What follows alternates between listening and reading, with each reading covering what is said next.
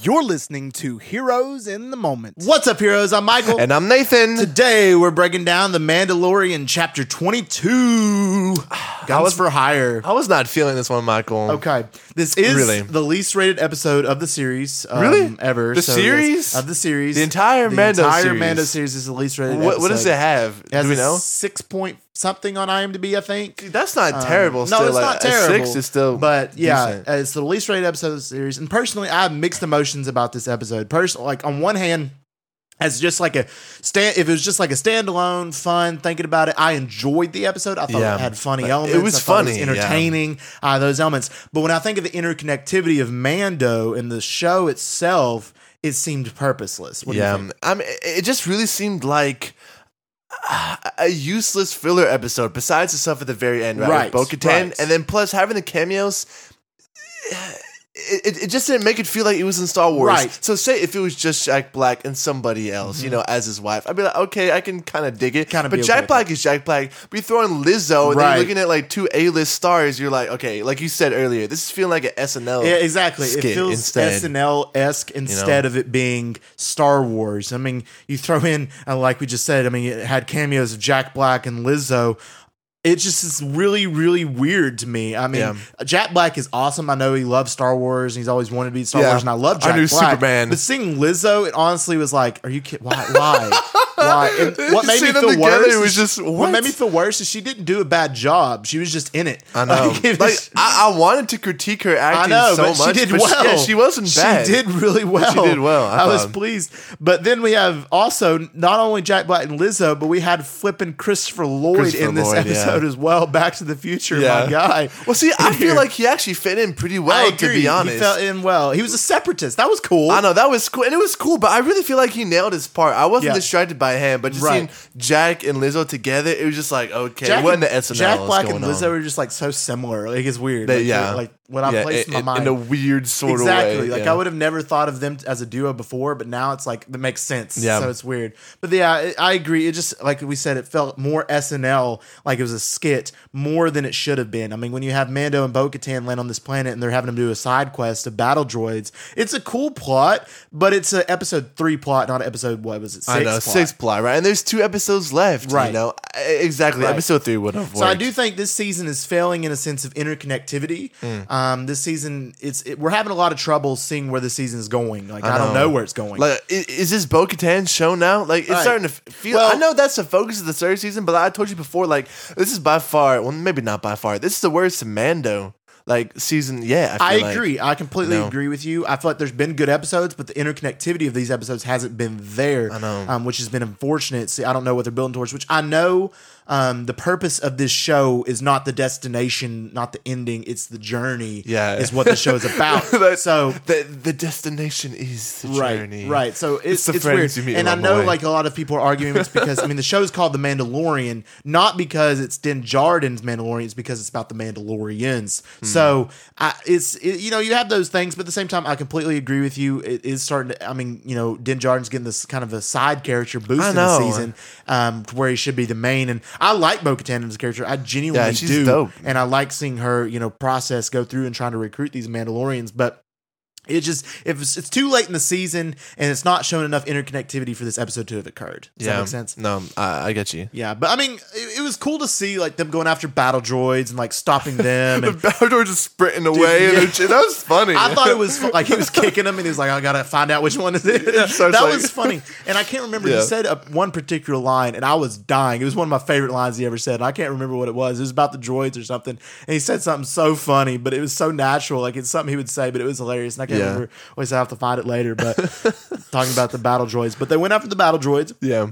And they stopped it and they figured out that Christopher Lloyd was the problem and he was a separatist formerly. And we got a name drop for Count Dooku. I got so hyped. That was cool. That kind of got me a little crazy. That was really cool because he was like, he was a visionary. I was like, yes, he was. But that was actually really cool. And I appreciated that because I mean, flipping Obi-Wan and Anakin haven't even been name dropped in this show, so no, they Count haven't. Dooku can't be. Let's go. I know. You know what? We'll put Jack Black and Lizzo, and we'll write it kind of weird so you don't know how it's connected to Star Wars universe. Right. But we'll name drop Count Dooku for you guys. I know. It was weird too, though. Like every time I saw Jack Black and Lizzo on screen, and it wasn't like Din Djarin and Bo-Katan, it didn't feel Star Wars to me. Does that make sense? Yeah. Like it felt like almost like what's that Seth MacFarlane show he did, that weird space show that he came up with? Oh yeah, it felt like that. Yeah, what's it called? Owen Wilson.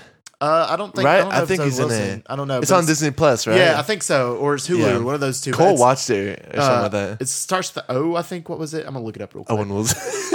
With kids. It's just Owen Wilson's show. Dude, I know what you're talking about. No.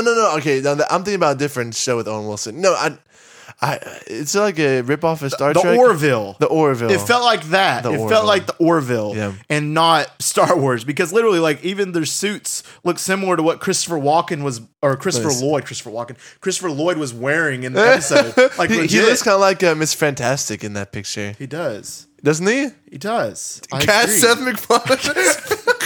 No, he needs to be casted Lois? as whatchamacallit, the singer guy. Oh shoot, because he could sing really good. The singer guy. What's his name? I feel so bad. Which universe? Like a really big name. You remember because he sings really good. Yeah, Seth MacFarlane. He could be cast. Yeah, he's like the mouse in Sing, isn't he? No, that's Matthew McConaughey. No, I mean, no. Oh no, in the first one. Yeah, the mouse. And he's like on the mic. And the koala. We're going so tangent. Anyway, shout out Matthew McConaughey. Shout out Matthew McConaughey. Shout out Seth MacFarlane. We love you.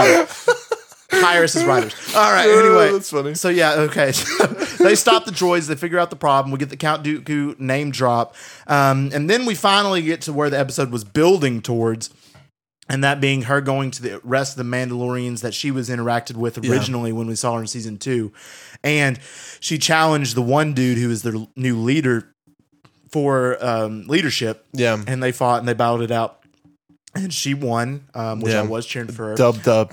She did take the dub. W. And after this, we see Mando come up with the claim that the Darksaber does rightfully belong to Bo-Katan because of the fact of the Mines of Mandalore, that he got taken down by and the robot taken from thingy. him, right? And then she came back and avenged him and took with it back. The Darksaber. Technically, it belongs to her. The question arises: why didn't he do it before then? You know, right? Like if he was just honest and upfront about it, wouldn't he have? Well, I don't know. Something? Maybe he just didn't think about it until right then and there, and then also like we know he just doesn't want this sword, so and because he's not good with it, and that kind of thing. But also, my thing is with that kind of logic, the Darksaber technically doesn't belong to either of them. It actually technically belongs to Luke Skywalker. Because if you think about it, Darth Maul originally won the Darksaber, right? Yeah. And then Darth Maul had the Darksaber, right? Yeah. But then Palpatine beat him with a fight with it. Yeah, so it should have been Palpatine's. It should have been Palpatine's. Oh. And then Vader took it, and killed Palpatine. Yeah. So, and then inevitably Luke actually technically beat Vader. Yeah, beat Vader. And then Vader died, so technically Luke is the rightful owner of the Darksaber. I never thought about that. Yeah. That's crazy. That's what, technicality, that's what it is. Dude, Palpatine with the Darksaber. Dude, that'd be nuts. That's it still, fits him. What's that episode, The Lawless, where he kills Savage? That's still one of my favorites. That's one of the best episodes for sure. Yeah, I love that. Yeah, one of the best arcs. He just goes crazy. I think that's probably my second favorite Clone Wars arc. Really? Probably. Oh, dude, that's so good. So good. So good. So good. But yeah, so technically it's Luke's. But anyway, not worried about that. It's now Bo-Katan. She's the rightful leader of Mandalore. So now my question is, where do we think? Well, it's got 2 episodes left. Where is this show going? Like two episodes left. 2 episodes left. What are they doing? Well, I mean, Bo-Katan finally has everything that she wanted. Like the whole time, a Darksaber, but then this whole show they've been kind of acclimating her to the fact that she doesn't need the Darksaber. Right. That she can bridge the clans. But now that she has it with 2 episodes left, it's like, what more is there to do? Right. Like, is she gonna go on like in a 1v1? Are they gonna go back to Mandalore? There's got to be something with the Mythosaur. Like who's the bad guy? You know what I'm saying? I know. Is it the armorer? I'm getting the feeling it's going to be like Mandalorians versus Mandalorians. Probably. In, like a war again. Yeah, another probably. civil war. No, probably. Like, honestly they like, can't what get else along. are they going to do? She's probably going to go back there, and then she's going to make some outlandish claim now that she has a Darksaber. Then Din's going to have to like solo her.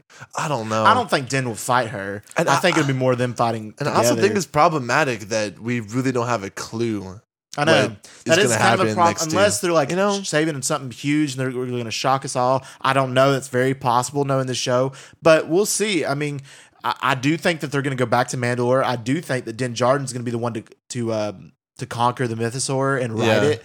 But I don't know. We'll have to see what happens in the next 2 episodes. I mean, I want to see what happens just because I don't know. I don't have any idea. Yeah. I mean, it's kind of a bad thing, but also it's cool to think about. But at the same time, it's like this episode didn't feel like an episode 6 episode. No, of course. And I will say that, I mean, as far as filler episodes for this season have gone, there's been no stops for gas or no really ship repairs. That's true. It's every time they stop for a filler, they do a good job building a world, that we're interested in.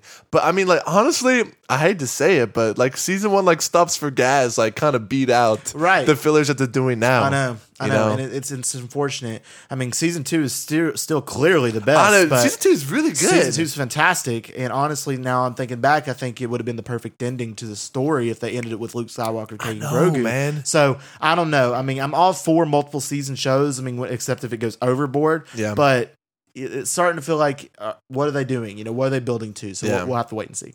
All right, guys. If you enjoyed this episode, let us know by giving us a review and a download. Our podcast, Heroes in the Moment, is available on all major podcast platforms, so check it out. Speaking of checking it out, we have a ton of episodes out. We have I think our last episode was our news, 32 or 33, something like that. Anyway, go ahead, check it out. We got a ton of fire content coming out. That's very true. If you want to stay up to date with our socials, check out the Instagram. It's Here's in the Moment, in our TikTok, Here's in the Moment with an extra T. Also, don't forget, this is news to you guys, we're going to have an Ultimate Star Wars Day podcast because we just have so much content. And also coming out today is the Bad Batch Season 2 review. So check that out as well. And we just want to thank you for listening. And as always, we love you 3000.